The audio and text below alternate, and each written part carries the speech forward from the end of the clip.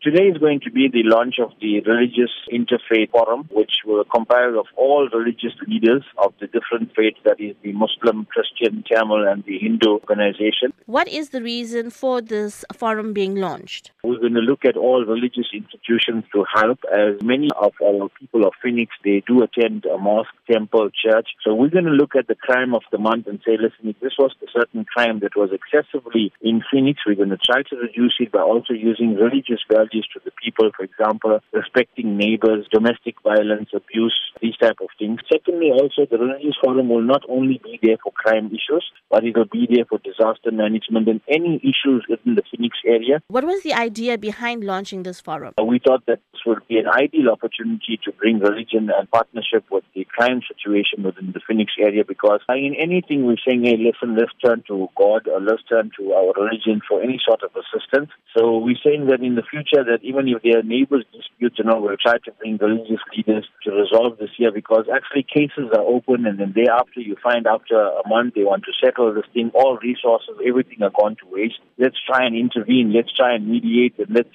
build this partnership within the South African police in Phoenix and also the religious leaders within our community, so that they can work together and help us to fight crime. If we instill religious values in people of respect, neighbors, human beings, etc., I think this will help us to reduce the crime situation within the Phoenix community. Recently, we've seen religious institutions and the people that pray at these institutions fall victims to crime, such as armed robberies. How do you see this forum assisting in this matter? I think this forum will be an ideal opportunity for especially the Phoenix community to benefit from this year in what we are speaking about, because we'll have different religious leaders sitting on this forum and we'll know exactly what is going to be the plan of the year of all the different religious groups that are going to have festivity. What are their plans that they have, how much people they are going to get, and then obviously building this partnership with South African police will allow us to check now that, yes, do they have the necessary security measures, be able to now